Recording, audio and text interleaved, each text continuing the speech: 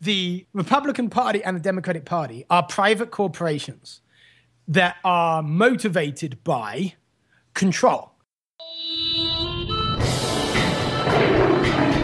Welcome to the Lions of Liberty podcast. Here is your host, your guide, your shining beacon of liberty, Marc Clair. Hey friends, welcome on back to the Lions of Liberty podcast. This is episode number 168. For today's show notes, featuring links to everything we discuss in the show, head on over to lionsofliberty.com/168. And if you enjoy this program, one way that you can help us out during this holiday season is by shopping through our Amazon affiliate link. This costs you nothing extra to do. Simply click on and bookmark our link at lionsofliberty.com/Amazon. We really appreciate the help, guys. All right, and here we are once again with yet another 2016 presidential debate reaction show. And we find ourselves once again taking some time out of our weekend to cover these Democratic debates. And I've assembled a brave crew of Liberty lovers to help navigate our way through things. First of all, here in the Lions of Liberty studios with me, someone who is on his phone right now, tweeting or something, hopefully turning off his notifications, Mr. Brian McWilliams. I was actually reviewing some of our blog posts from last night to make sure I had my talking points down, Mark. Okay, well then, you better have talking points, because I'm going to come to you expecting them now that you've hyped it up so It's much. just purely going to revolve around Hillary and her burlap sack dress. That's the only thing I want to talk about. I would hope so. And we're also now going to send it over to Leesburg, Virginia, with our good friend, some would call him the godfather of Lions of Liberty, Mr. Howie Snowdon. Hey, Mark, how's it going? It's going all right, man. Have you recovered from this last week of debates yet? We had the GOP Warmonger Fest, and now this. You had to sit through all this stuff on a Saturday night. This was, I wish they would actually start them when they say they would instead of lying about it. Don't get me started on that. That's... And also, that was way too long for 3 people. Yeah, I agree.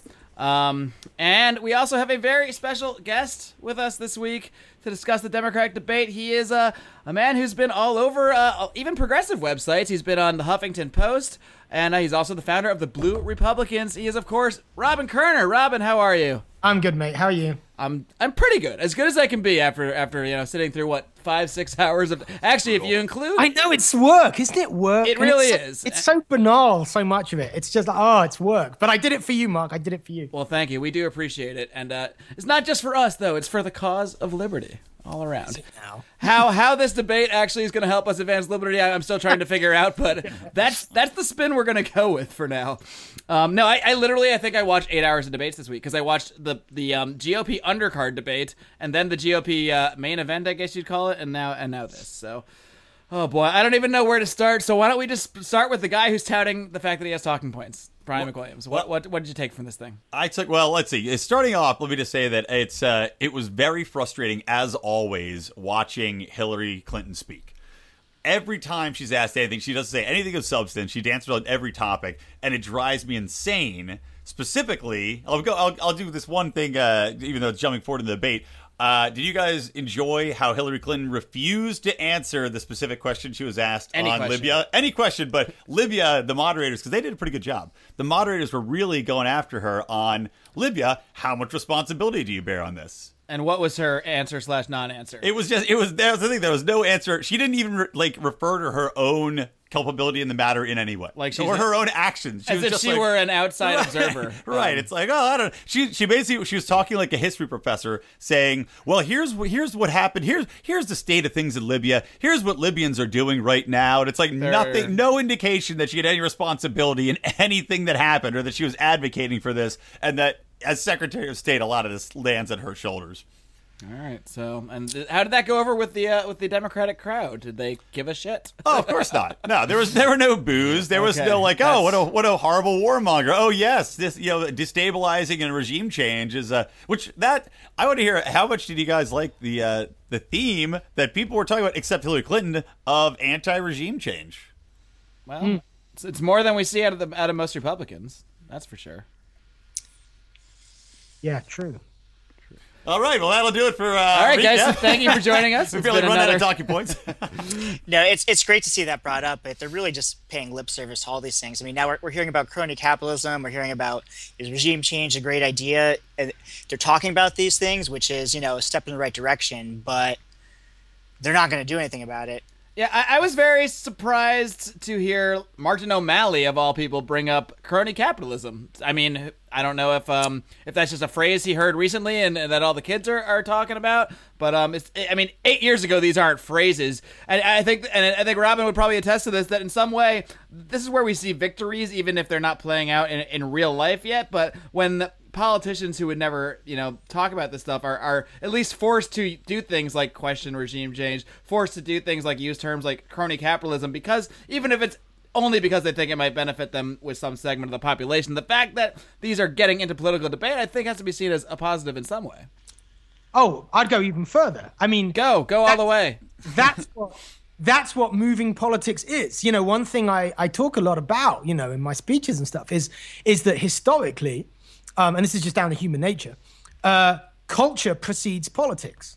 And like you say, this is some success. I mean, frankly, maybe O'Malley watched the Ron Paul video recently. Who knows? I mean, there has been a cultural shift. And the things that cause cultural shifts that have political outcomes are shared senses, a shared sense of injustice.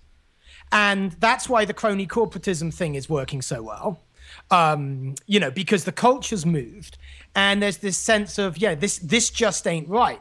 And that kind of, it transcends ideology. And if you want to, do well as an insurgent, then what you have to do is speak to an injustice that really is just kind of a human injustice and not one that only makes sense because of your political ideology. So here you're seeing it, right? And, I don't think you can, in a way, blame politicians for doing what the people want, because, as I say, politicians, to within quite a large margin of error, can only do what the culture allows them to do. So, and that's kind of what we pay them for, right, is to kind of represent. I mean, we complain when they don't represent us. And now they're moving because we've moved. Yeah, all right. I mean, I think there's worse crimes that politicians commit. Oh, absolutely. I mean, even if someone is necessarily not being genuine to themselves, if they're moving because, like you said, because everyone else is moving, well, good. That's what they're supposed to do. They're supposed to move when we move, and not the other way around. So, I know this is something that, I don't know, a lot of the anarchist wing, I guess, might think a lot like, oh, what a ridiculous idea, this Koerner guy. He's saying that politicians represent us, and we can point to a million circumstances where politicians go against the will. Hold on, just let me. I didn't say that. No, I know. I just know the kind of reactions I'll get. Hey, Robin, I like that you bring up this sense of like justice or fairness, and I'm wondering what the electorate's going to think about how it seems how much the DNC is kind of trying to rig things for Hillary. Like, these debates are on Saturday nights because probably nobody but us watch them. They're only having 6 debates. So they're like, they might as well just change it to the HNC instead of the DNC. And I really feel like the American people are going to be like, this is not fair. That's a good line, Howie, the HNC. I'm going to use that sometime. I'm going to steal that from you. You raise so this is another big theme that I think, good for bringing it up. Let's all be clear. The Republican Party and the Democratic Party are private corporations that are motivated by control. What they want to do is control those within them, like pretty much most organizations, right? And you can see that. I mean, in my state of Washington, there's a wonderful Republican legislator, a guy called Matt Shea. Here's a shout out to Matt Shea. Now, if you're outside Washington, you probably don't know who he is, but if you're in Washington, you probably do. And he's just a down the line, constitutionalist who actually votes for things that are in the Republican Party platform. And the Republicans primary him whenever they can. They do him down whenever they can because he can't be controlled because he's a man of principle. He's like kind of a bit like Washington's Ron Paul, right? And so if you want to understand what the parties do, it's control. Everything is sacrificed on the altar of, can we control the people who basically are standing, under our banner? So, once you know that, you see, as you rightly pointed out, the DNC are doing it. The Republicans are doing it too. 'Twas ever thus, and 'twill ever be, I think. Oh, the Republicans are trying. They did it to Ron Paul, but now Trump's kind of got the RNC by the balls, threatening this third-party run. It's kind of funny seeing them squirm and freak out about all this. Yeah, it is. If you guys had to name one, okay, I mean, Donald Trump is kind of taking off. We can't really deny that in so many ways. And do you think there is a DNC equivalent, a Democrat equivalent to Donald Trump? It's obviously not Hillary or O'Malley, so I guess there's only one guy left. I could presume it might be. And I mean, do you think in any way is Bernie capturing sort of the other, I guess, side of what Trump happens to be capturing? I mean, that same feeling of disenfranchisement, of injustice, I guess, that people have. Is he capturing, I guess, the anti-corporation side of that, the people that see that corporations are the ones causing the economic injustice or whatever people might perceive, whereas Trump is coming from the other side and sort of attacking, I guess, the ineptitude of government and how he can turn it into, quote unquote, more like a business or what have you? I wrote an article about this not that long ago, so I'll shut up and let you other guys talk, but I've got quite a bit to say on that. Yeah, that's why I teed you up, Robin. Come on, I know what's going on. So why don't you tease your article, and we'll link to it in the show notes as well. Oh, you want me to? I don't want to be like holding fort here and like keeping. Hold fort. It's all good. Why else? Why have you on otherwise? I've thought about this before, so go right ahead. All right. Okay. Great. Okay. Well, thanks, gentlemen. Okay. So I wrote an article called, I think, as Trump and Sanders push the right buttons, the liberty movement must wake up. Which is so. What I said in that article is like, look, you do well politically. You move the dial. You get surges of support by reflecting back to people the injustice they already feel. On the left, Bernie Sanders is doing that by quite legitimately being the guy to deliver the facts that justifies the feeling of injustice, the sense of economic injustice that many people are feeling, right? So like, for example, Sanders put out a video not long ago. The first 5.5 minutes was just a bunch of statistics. It was nicely produced and animated about, all the concentration of wealth in the top 0.1%. Now, and that speaks to this unfairness that loads of people feel that the rest of the political establishment isn't speaking to.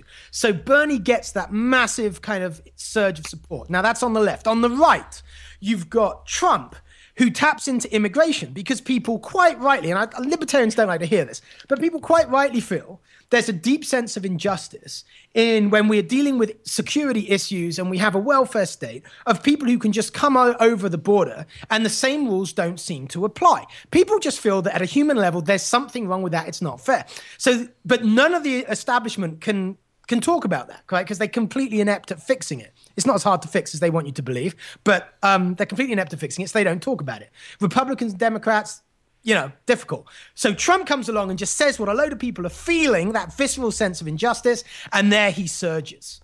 So here you have it, right? It's the same kind of political communication strategy that you're seeing from Sanders and Trump, and it always works. It has worked. I don't know if I've talked about this on your show before, Mark. I might well have done, but I use this example. It's such a good one. In the UK, UKIP have done this. In 20 years, they've gone from not existing to a 14% at a general election and actually winning a national election for the European Parliament, right? They call themselves a libertarian democratic party. You can argue with that, but the fact is they're a new insurgent anti-establishment party. And what they do is they just reflect back to their electorate the sense of injustice at laws coming out of a supra-state, the European Union, that they have not, that are made by people who are not democratically accountable, and the harm that it's been done to communities by uncontrolled immigration also in the UK. Now, whatever you feel about the positions, that's a different question, but that works. You got to reflect back to people where they already are. Now, I'll just finish with this.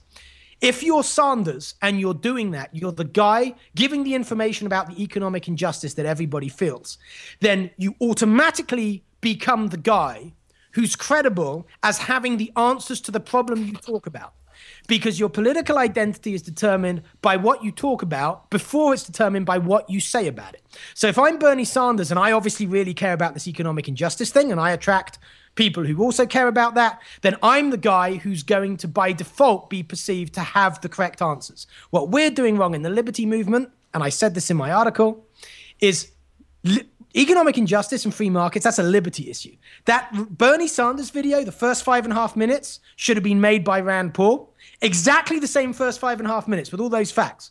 But instead of going off with Bernie's socialist treat the symptoms solutions, Rand Paul voices the causes and talks about treating the causes. If we in the liberty movement were talking about those things that are making Bernie Sanders successful, and we should, because we own economic injustice, right, as an issue, we should own it, then people would be listening to us about the solutions. But we're really bad at it. You're so right about that. I mean, Rand Paul really should be the Republican Bernie Sanders, and yet when Rand Paul gets up there and has an opportunity, not to get too far off topic, but we're all talking about the same thing. When Rand Paul is up there, he doesn't go into the injustice issue on whether it's criminal injustice, which he's very good on, justice reform, or economic injustice, which he could also speak very, very well on. And I mean, he touches on it. He talks about the Fed, and but he gets too partisan with it. He'll say, "Well, we all know the poorest cities are the ones run by Democrats." And I mean, you're not really reaching out to anybody when you say something like that. Bernie's not playing that game. Right. See, Bernie's just stopping it, reflecting back to people what they already feel. And it's interesting, isn't it, that, the heir to Ron Paul, like literally and politically, is Rand Paul, right? Ron was filling numerous stadia with tens of thousands of young people. Bernie, not Rand, is filling those stadia now with those kind of numbers. And so is Trump. Right. So, here's one thing I just want to interject here, because we were talking about how, is Sanders reflective of Trump? But one thing I just want to tell you, we're talking about how Bernie Sanders is tying into this, this sense of injustice, and how, Bernie's, of course, they're all using the 1% number over and over, all three candidates on stage. I think I heard Bernie say 0.1 this time, didn't he? Did he? Oh, I don't know, maybe. If so, that was a step in the right direction. He should, because we're all in the 1% of the world. If you look at that, it's like if you make over $35,000, you're in the 1% of the whole entire world, which is crazy. But the point I wanted to get around to is that I think what's interesting is Bernie's got a groundswell behind him, sure, but he's still a vast underdog compared to Clinton. And one of the things I think you have to look at this is, Democrats on the surface, they say, okay, yes, we want to fight back, we want less injustice. But when you look at statistically, a lot of Democrats are actually fairly well off. The people that are supporting the Democratic Party tend to be better educated, tend to have much higher income levels. So I wonder at the end of the day if they say, okay, yeah, well, Bernie's great, but do I really want to take down Wall Street? Do I really want to do this? So in their heart of hearts, I don't know if he's going to get that real support, because a lot of people's economic ties might be to Wall Street. They might say, Hillary, I like what she's doing because she's not going all the way, and that actually protects my interest. But meanwhile, I can still feel good about myself because I'm saying, go Democrats. I don't know. Even as someone who has never been accused of being on the left, I mean, never, Howie. Come on, some right-wing Republicans saw you talk out against the war and called you a progressive. Not that I can remember. I'm usually not, but I mean, I'm with Bernie on war and peace, on civil liberties, but even on economics. I mean, I'm the furthest thing from a socialist there can be. But since we don't have real capitalism here, the unfairness and the corporatism and stuff, I'm like, well, I know he'll do stuff about that. I mean, I don't want his whole program, but.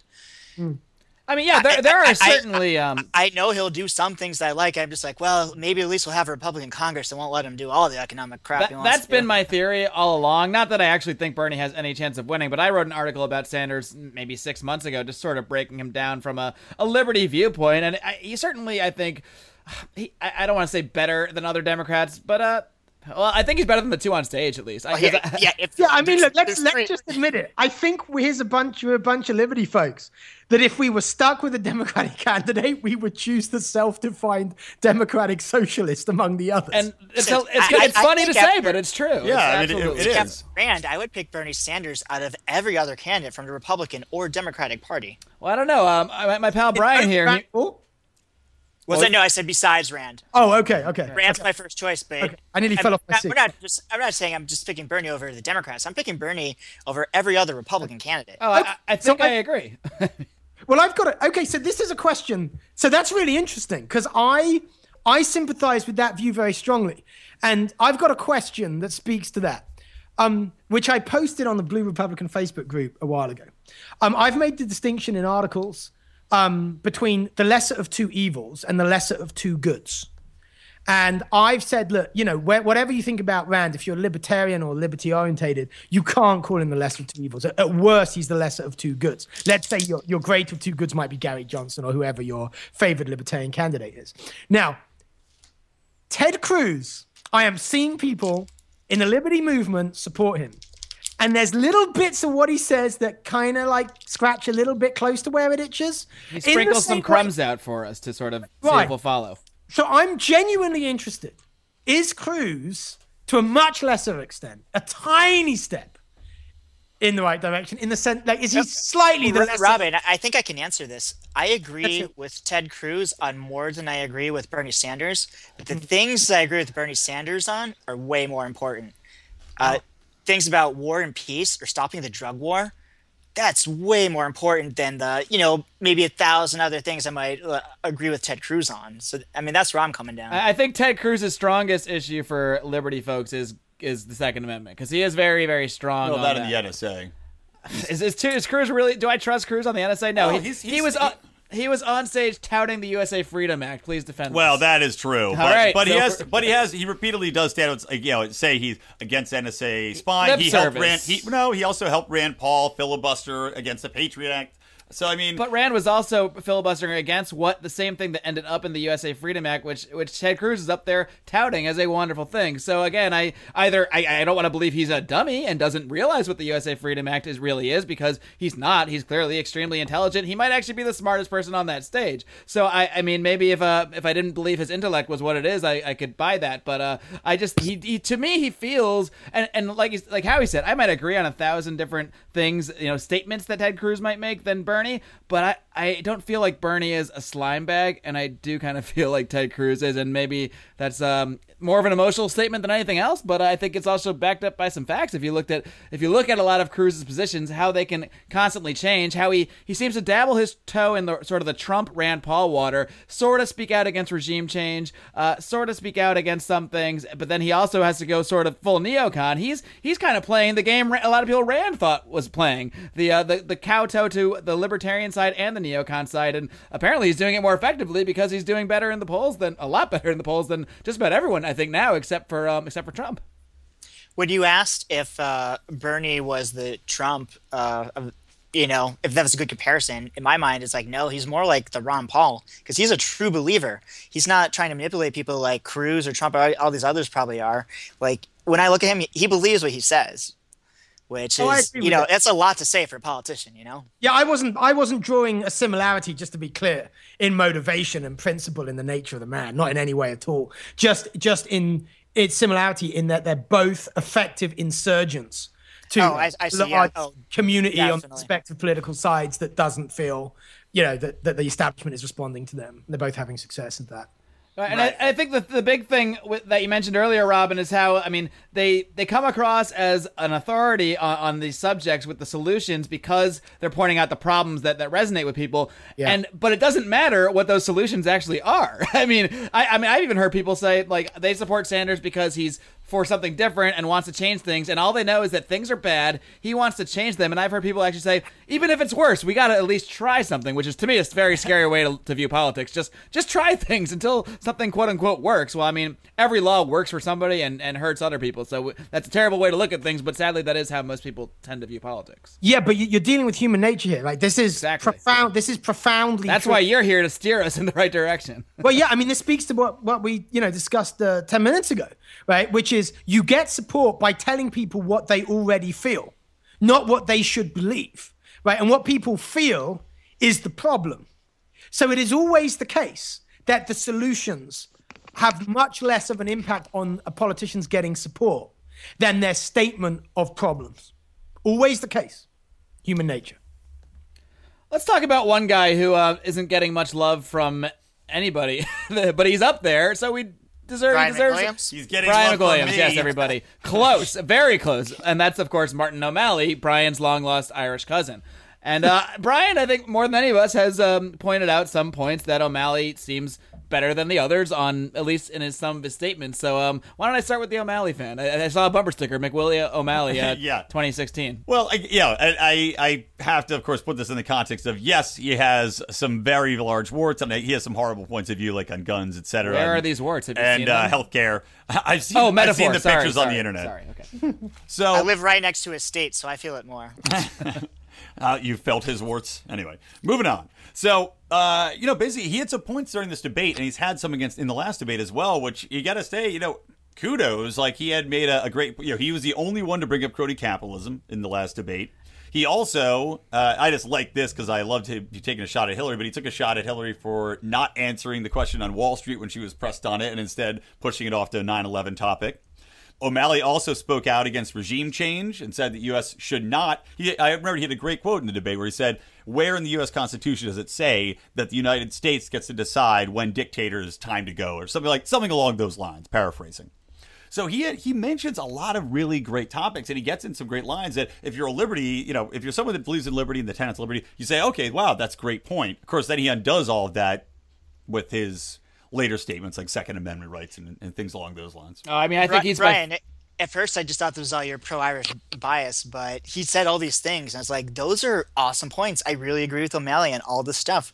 But then he would say other things unrelated that if you were like a principled person that applies the same principles to like each issue, it's like that's totally against what you had just said about this other thing. Like, yeah, I mean, I believe at one point he said something along the lines of that famous sort of catchphrase, like we shouldn't be giving up our liberties for some perceived additional security, while the guy at the same time calls for massive gun control on guns. And then they the moderator asked him, oh, so when you say you want to institute a assault weapon ban, do you want to confiscate weapons that already are out there? And he kind of said no, but then kind of doubled down and said, but we should institute this law. And he really didn't make any sense on the gun thing. And the one question I wish one moderator in any debate for any side would ask is of a politician, at least one who supports quote unquote assault weapon laws, is can you please define assault weapon? Yeah, because I would love to hear that question. You know they're going to give the wrong answer. There's no answer. That's why. Exactly. It's impossible to give a right answer. And they're going to say, oh, machine guns. It's like, no, that's not what they are. Someone on stage, I think it was Bernie, I was disappointed. He's like, we can't have these automatic weapons and make us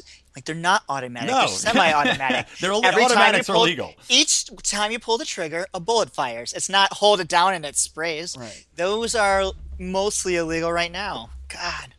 I mean, some people can get them with special licenses, but either way, that's not the weapon that's been used in any of the mass shootings. No, that's not available to the mass public. You have to go through a lot of scrutiny to be able to purchase something like that. And again, not to get too far off topic, but what am I talking about? That's all we do on the show. Another thing that drives me crazy about the gun control thing is when people quote these statistics like, this gun can fire 17,000 bullets a second. I'm like, well, no, maybe it might be physically capable of that if a human could pull it that fast, right. But no human can pull it that fast, so no gun can actually do that in reality.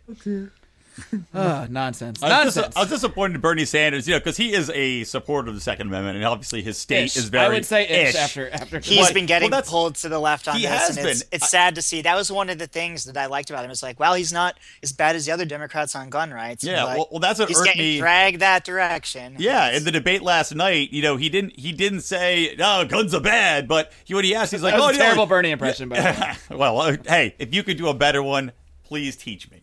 But I do like. I think I can. But anyway, he just glanced over. He's like, "Oh yeah, guns are fine, but we still need to do something." He just went right off the topic. In my state of Vermont, it's a very rural state. There are many people that own guns and they go out hunting and they go shooting for recreation. But it's a different situation in the urban areas. He asked me to do a better impression, and I did. I was just in Vermont. I don't know. Better than what you did. Come on.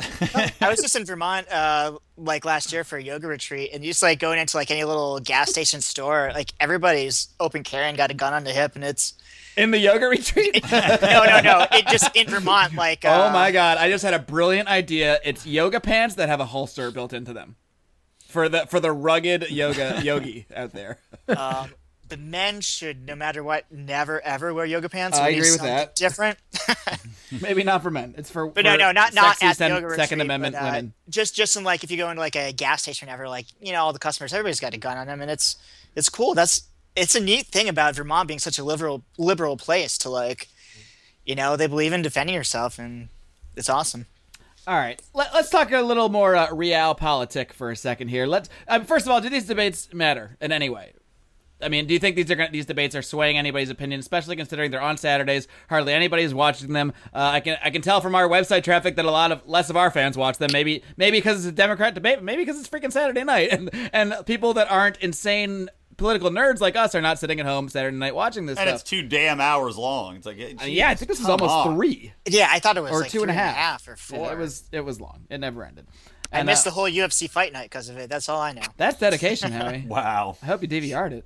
Yeah, I've been watching it this afternoon. Okay, good. In preparation for this conversation. Nude and oiled up, the way you should watch UFC. Oh, boy. You're letting Robin see what really goes on in this show. Yeah, I don't know if they. I mean, do they matter? I don't know. It doesn't seem like there's really been any huge shift. You know, Bernie Sanders still is about the same level of support I think that he has. I haven't seen a big increase in that. Hillary's still the leader. O'Malley's still struggling behind and has no grasp on anything. He's not climbing anything. So I don't know if they matter or not. Hillary Clinton was kind of a foregone favorite slash pretty much locked in. I don't think that's changed much. Brian, these levels of support you're talking about, though, like Obama had around the same as Bernie at this time in the election when he ran against Hillary. And we heard like Rand was just saying, these polls don't mean anything. We're going to shock the world. Like, maybe these polls are just nonsense. Like, they're not calling cell phones, so no young people are given their votes. I do agree with that because Mark and I did a Rand pluses and minuses podcast discussing exactly that. The polls are they're just total horse. If Sanders wins in New Hampshire, he's going to get so much more media attention, and I could see everything flipping on Hillary. It happened once. It happened 8 years ago, so it's certainly God, not out of the question. I hope it happens again. That, and I really hope she gets indicted because she should. And I don't think that will ever happen, but I do think that if Bernie wins a primary or something, or Iowa somehow, I mean, I think the venom is, what's the word I'm looking for? The gloves are going to come off. I hate cliches. Why did I say that? You know what I'm saying, though. We're going to get out there. We're going to play hard, gang. You just got to do what you can do and take it one day debate at a time. Fill in all Iowa sports cliches. Come on, pull up a knee. Does that affect his chances of being a caucus state? And what do they have to do with the caucus? Well, it's more. Who's got a better ground game? Do young people matter? I don't know. Robin, what do you think? Do the youth on the ground that are touted by both Rand Paul and Bernie Sanders as, I guess, the key to their campaign, is this a real thing that can actually be effective, or is this just Well, it can be. In my district in Seattle, which is 87% Democrat, the Republicans had a caucus, in 2012, and Ron Paul won it. Wait, that wasn't on the news. No, it wasn't, was it? So super liberal King County did really well for Ron Paul. As I say, in the middle of the Seattle itself, he won. My precinct, it was really interesting. There were 8 people from my precinct at the table. 7 of them had voted Obama the last time round, and I think all 8 were there for Ron Paul. Wow. It was astonishing. Here were the blue Republicans, right? It was a real thing. So yeah, of course, it can, but it depends on the ground game, and I have no idea as to what his ground game is in these caucus states. Is somebody using a hand blender in the background to make icing? What was that? System has started making a strange noise. I'm going to turn it off. Oh no, we don't want Robin to freeze to death up there in bitter cold Seattle. How was the weather like up there, Robin, today? Is it raining? He might be off turning the heater off. He's right probably now, off. Yeah. It's been super warm in Virginia. I'm back. All right. I hope you don't. If you start to, if we hear you stop talking, I'll assume that you're just frozen with like an icicle on the end of your nose. His teeth will start chattering the entire rest of the show. Sorry about that, gentlemen. Oh, it's all good.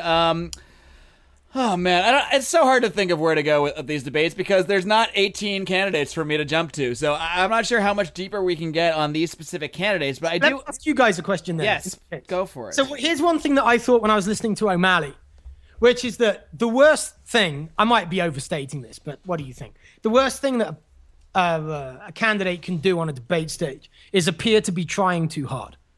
Because I couldn't get past that with O'Malley and also with a few of the Republican candidates.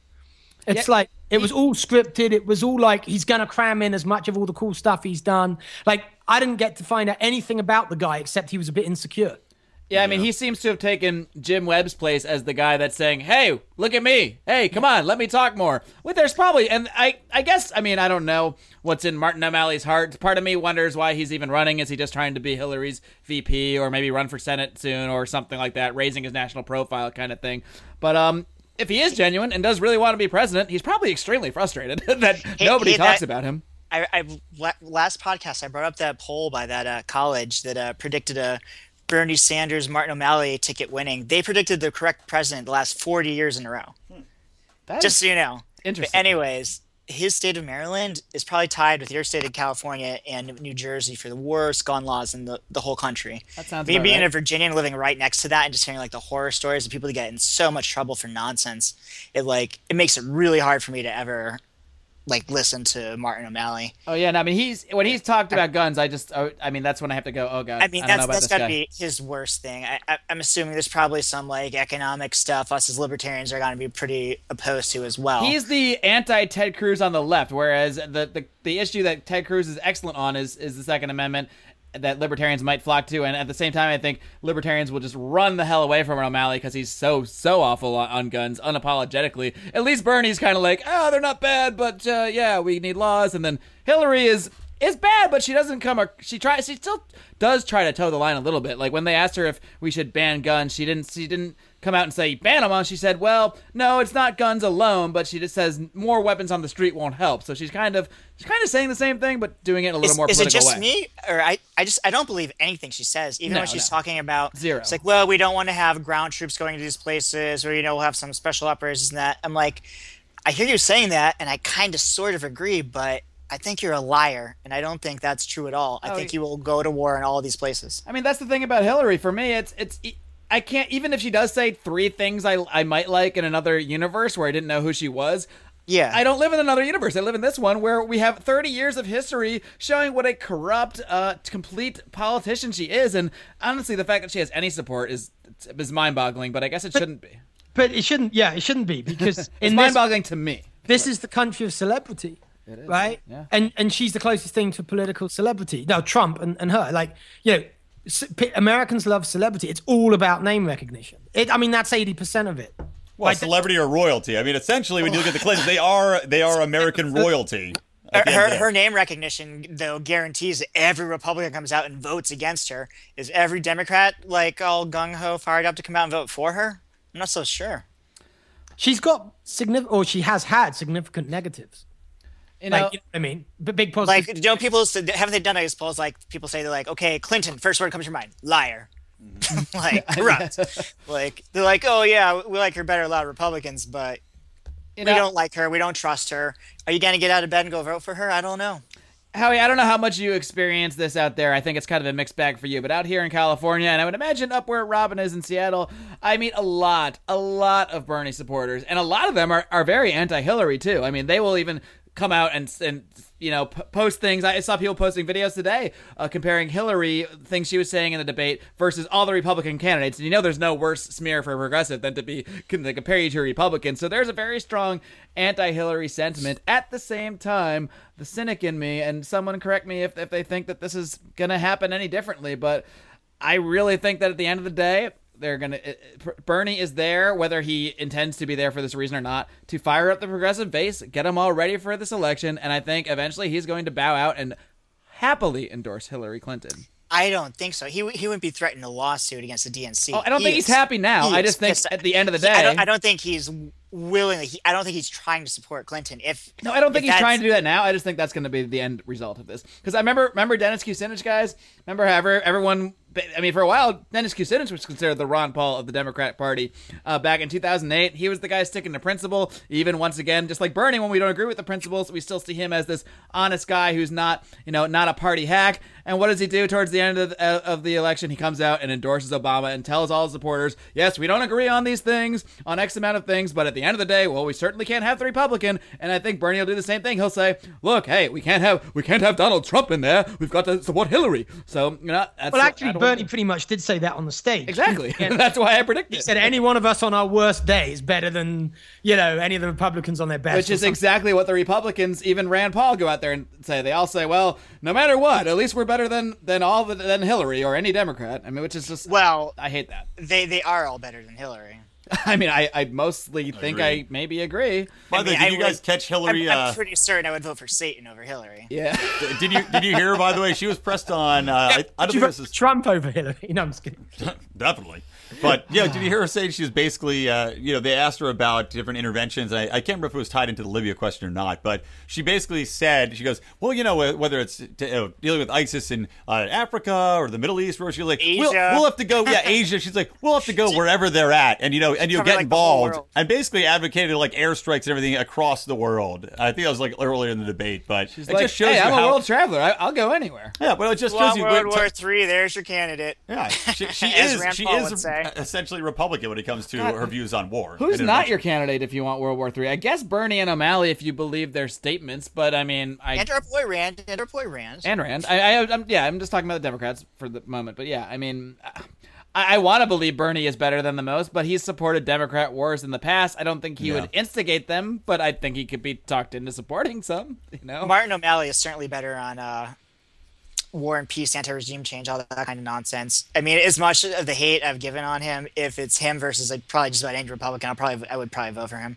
Not that I mean, Howie just came out and endorsed the worst guy on guns. Did you hear that, everybody? I'm going to clip that audio and put it out there so people know that you are the real O'Malley supporter here. But do you think we could, I mean, it is like, we talked about this with Bernie Sanders before and his economic views, and I know we compared it to kind of Ron Paul and his statements previously where he wanted to, get rid of the Board of Education, all this stuff. Some of these, stances, we're never going to get rid of the Second Amendment. There's only so much you can do. And so you say, okay, he's terrible on guns, but is that ever going to happen? Are we ever really going to roll this out or be able to? And I say no. If they tried to, confiscate the guns in America like they did in Australia, it's Civil War Part 2. Definitely. Electric Boogaloo. I mean, they could pass a quote-unquote assault weapons ban. It's not like that hasn't happened in somewhat recent history. But although I did see a poll today that for the first time ever, Americans even reject that idea, let alone the fact that there's no such thing as an assault weapon. But yeah, well, they've never on stage. They've never done one that's retroactive though, where you have to if you have one, you have to turn it in. It's no more from now on. Right. Yeah. So. Well, I mean, they brought it up on stage during a question. They said that, in a recent poll, Americans, by a decent majority, said the answer to domestic terrorism was to have more people armed in the country. So whether, why would any plan to roll back the Second Amendment or make it more difficult to get guns or restrict them or take them back, proceed if this is the way the majority of Americans are feeling right now? How about, apart from just what people think will help or make things better, we had an assault weapon ban for 10 years. Didn't help anything. Didn't do anything. We have the data. If we want to use reason and scientific even though we don't make these decisions about our views on data, a lot of other people do, and they're not even being consistent based on data. So that's how I try to live my life, and I encourage our listeners look at data. Let's follow facts. Let's not go by emotional arguments, get riled up, and go attack somebody. If we did that, our foreign policy would be vastly different. Look at the last 60 years of American foreign policy. Every time you see what's happened, and we keep doing the same thing over and over again. Trump, though, he is tapping into that. He knows everyone has an emotional reaction, and the candidates are trying to play to emotional hype. What gets people we're not talking about what works or what is going to get people worked up and come vote for me. Well, it's just like Robin was saying earlier. That's exactly the point you had made earlier, Robin, is tying into kind of the things that people are outraged against, so they see as an injustice or something that's an immediate danger, and not even presenting the solution, which Trump never does that either. He always, look at his internet things, let the smart guys figure it out. It's they just bring up the topic. They don't need to solve it. They just tend to get people riled up. They say, they're going to deal with it. Okay, oh yeah, and then they, who cares if they have a real solution for it that actually would work. That is the solution, though. He will hire smart people.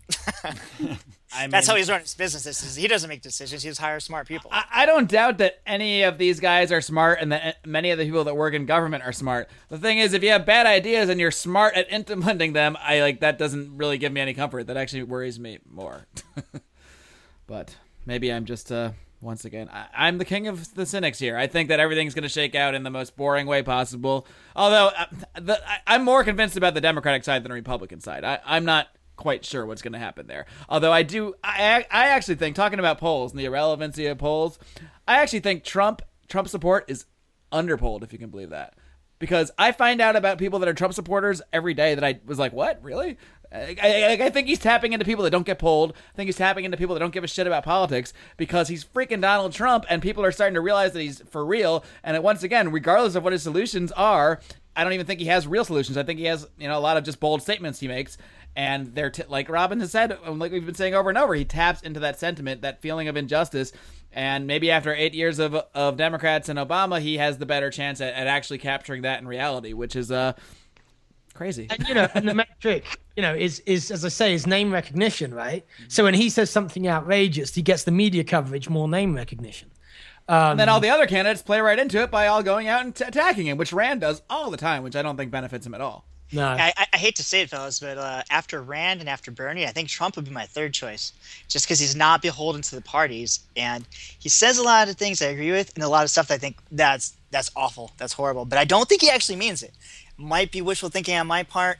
I don't know. Well, he's a bit like Clinton in regards that his viewpoints change so often. You know, there's video of him going back and forth on these things where he was against it, now he's for it, he was for it, now he's against it. So it really seems to me that he says something super extreme, then walks it back. You and know that's what? like I think his real position is the walked back position, but as like a negotiator, you got to start for like something more and then bring it back. That's an interesting That's take. my take. That's an my interesting take. take. That's part of what Scott Adams, Robin, I don't know if you've read about this at all, but you know, this Scott Adams, he's the author of the Dilbert comic strip, and he's actually written a series of blog posts about Trump's tactics and how he basically says Trump is a wizard. He uses these sort of hypnotism tactics in his speech and part of his strategy is making big, bold statements that he has no intention of actually trying to follow through on, but then he gets the attention from that, then he walks it back to something that sounds more reasonable, and suddenly he sounds more reasonable compared to himself, but it sounds good now, and which is crazy, because like, hey, don't listen to that other crazy me, listen to this me now, and it works. It works. And he already, his crazy statement got all the media attention, so he's the only person we even heard about. He's had like 38 times more media coverage than Bernie Sanders. Yeah, no, that's his game, you see, because, you know, people, again, they're looking at the content, but it's never about the content. This guy, he's a salesman and a showman, right? So when he's saying something, his what makes him feel good, what he's feeding off is the attention. So what he does, if he gets the positive feedback, you know, he makes a certain statement in a certain direction and it goes down, he gets away with it and it increases his coverage, then he's just going to push it one more step. And that's his thing, because he's feeding off the attention, which I think is why he's thoroughly dangerous. But no, that's it. And of course, because name recognition and attention are what make you popular and get people to vote for you, especially in this country, you know, that correlates, maybe not completely, but quite strongly with, potential success at the ballot box and certainly success in the polls. I mean, none of it's very difficult to understand if you can just like step out of the illusion that we have about what really politics is and remember what, in fact, politics is. And Robin, I'm curious your thoughts on this, because this is something our colleague John Odermatt brought up on when we discussed the Republican debate. And first of all, I just have to say, evidence that Trump is effective is right here on this podcast, because we are doing a Democrat debate reaction show, and we can't even avoid talking about Donald Trump half the time. So proof here. And neither could they during the debate. They all brought him up. Exactly. Yeah. I mean, he's there, Hillary. His campaign is brilliant. I give him that. I haven't seen anything this amazing in politics ever. No, it's pretty crazy. So, guys, we have to get to the most important question from the debate. What do you think that the role of a president's spouse should be? I'll say, was that the most ridiculous question ever asked in a debate? I'd like to preface this with, I would love to see a female president. So, president's spouse, I could be talking about a man or a woman. Yeah, it would be Bill Clinton. I say the role should be seen and not heard. Yeah. Like the Milford Academy. I mean, that's actually the only point in favor of Hillary for me, just from a sort of spectator standpoint, is seeing Bill Clinton as first husband would be just entertainment galore. Well, I mean, let's be honest. Rico made a great comment about this during the live blog yesterday, because they're doing this whole president's spouse with what should their role be, and he makes a great point is, they shouldn't have any role. They're unelected. Why should an unelected person have their a massive role should be impact? To comfort their spouse after work. It's like Hillary, when she was first lady, she was pushing through a massive healthcare overhaul. Michelle Obama's pushed through a massive school lunch care overhaul. It's like, why should she be able to do anything? You're not elected. Quit doing anything. Sit there. Her healthcare plan back then was like worse than Obamacare. It was awful. They would have like people come to your house for like well checks, make sure your children are okay, or they get like taken away and like. Wow. Yeah, man, that was way back in the old days when I became a libertarian. Like, look at Howie trying to tout his libertarian street. You're like cred, Martin O'Malley calling out the age International Society for Individual Liberty told me how awful Hillary's health plan was, and I believed it. This is why he's the Godfather. I don't know if you know this, Robin. My grandparents told me she had Vince Foster killed, and I believe them in that too. So I believe your grandparents too.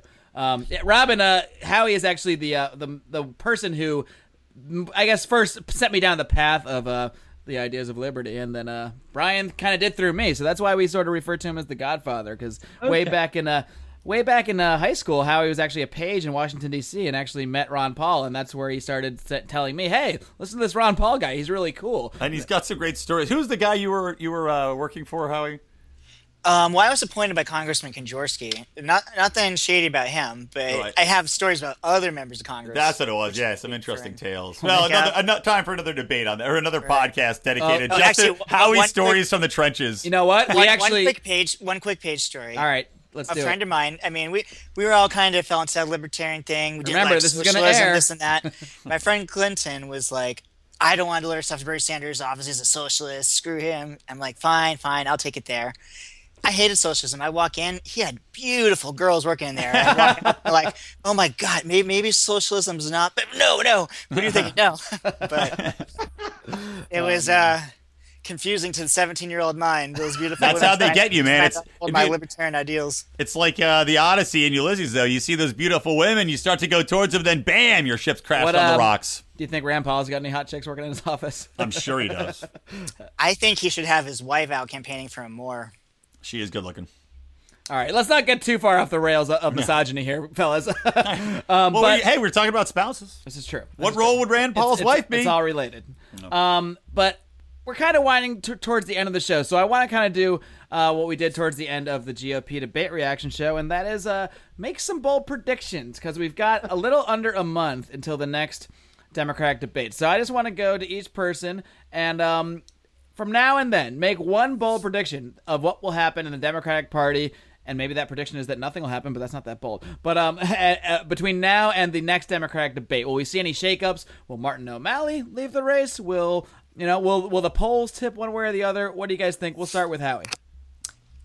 Nothing changes until people start voting. If it's gonna flip, that's when it'll happen. Once New Hampshire and Iowa starts voting, if there's this grassroots that we don't know about that aren't getting called on their cell phones for polls, that's when we're going to know if Bernie Sanders has a chance. So you think that really nothing scandalous, nothing crazy happens between now and the next debate, but you do think that... I mean, I don't think once they the can really voting make starts. much hay out of this fake scandal about the Bernie Sanders looking into Hillary's voter information thing. Like, that's just a bunch of trumped up nonsense. I don't know if you heard his explanation at the debate, but I'm pretty sure what he was saying was accurate. He was basically, I mean, to me, he was kind of implying that he was set up, right? I mean, sort of. It seemed that way to me. And something I found out today, that software that wasn't working properly, and they ended up with that information. I think like the Clinton Foundation, like giving all this money to that company and all this crap. So that sounds right. It's so super shady. And being the Clintons, it's All right, I'm actually going to extend my question mid-question. You're, from now on, you're allowed to include bold predictions that go through the first primaries. How about that? So that being said, which you just did, Howie. So no, let's go further then. What do you actually think will occur? Let's just say Iowa, New Hampshire when it comes to the Democrats. And we'll revisit this prediction in a month when we look at the next debate. How about that? Is there money? Do we win it for right? you just win like a Liberty Award. Nice. You win a Lions of Liberty mug. How about that? I'll take it. All right. So what's your actual prediction though? Like, do you think Bernie is going to win Iowa or New Hampshire? I think he's going to win New Hampshire. think he's I don't gonna know win if New that's just my wishful thinking, but Well, it's a bold prediction. that's so what I'm we'll at least take it. trying to convince myself of. All right, let's move over to Brian here. What's your bold prediction, if any? But hopefully there is, because if not, I feel. Well, you go ahead. I'll make a I want to make a prediction about what your prediction is, but that's just that's going too deep. I'll make a proclamation. Martin O'Malley wins the president. No, no. I think I think two things will happen. I agree with Howie. I think that Bernie Sanders will win in New Hampshire. And I think that before the primaries, there's going to be some bombshell is going to come out about Hillary Clinton that further damages her and could impact her. I don't believe. I'm serious. I think it's going to happen. Hillary is Teflon. Nothing can damage her. Well, it's already the email thing has hurt her. Email. How has it hurt her? I think, among who? like how I was saying earlier, the most Googled terms, like Hillary Clinton comes up with like liar, stuff like that. So I think something else is going to come out. I think that, or maybe it might be the FBI indicting her for indicting her. Sorry, not indicting her, because there was just a recent interview with the guy that's doing the investigation, saying, "Look, we're not playing politics. We're going after her. If there's something there, we're going to do it." I think they're going to charge her with something. Because I don't. He, I do. In the past, has done things like that. Like, if you're not going to bring these charges, I'm going to resign. He might do something big in public like that. Yeah, so I could see that happening sometimes in the next couple months. I think that would be enough to hurt her.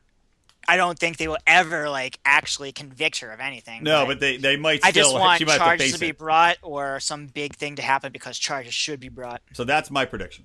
All right, and Robin, FBI, you're our only hope. that's a frightening phrase, actually. It truly right there. is. So, Robin, what about you? Between now and, say, Iowa, New Hampshire, what do you think is going to happen with this Democratic Party? Is there going to be a shakeup, or is this going to happen in the boring way that I think it'll happen? Bold predictions are against my religion. I have no clue. I mean, there are just so many variables. All right, let me flip you don't know anything about. And one thing I know, one thing I will predict is that everybody will, that the overwhelming majority of people who make predictions will be shown to know a lot less than they think they know.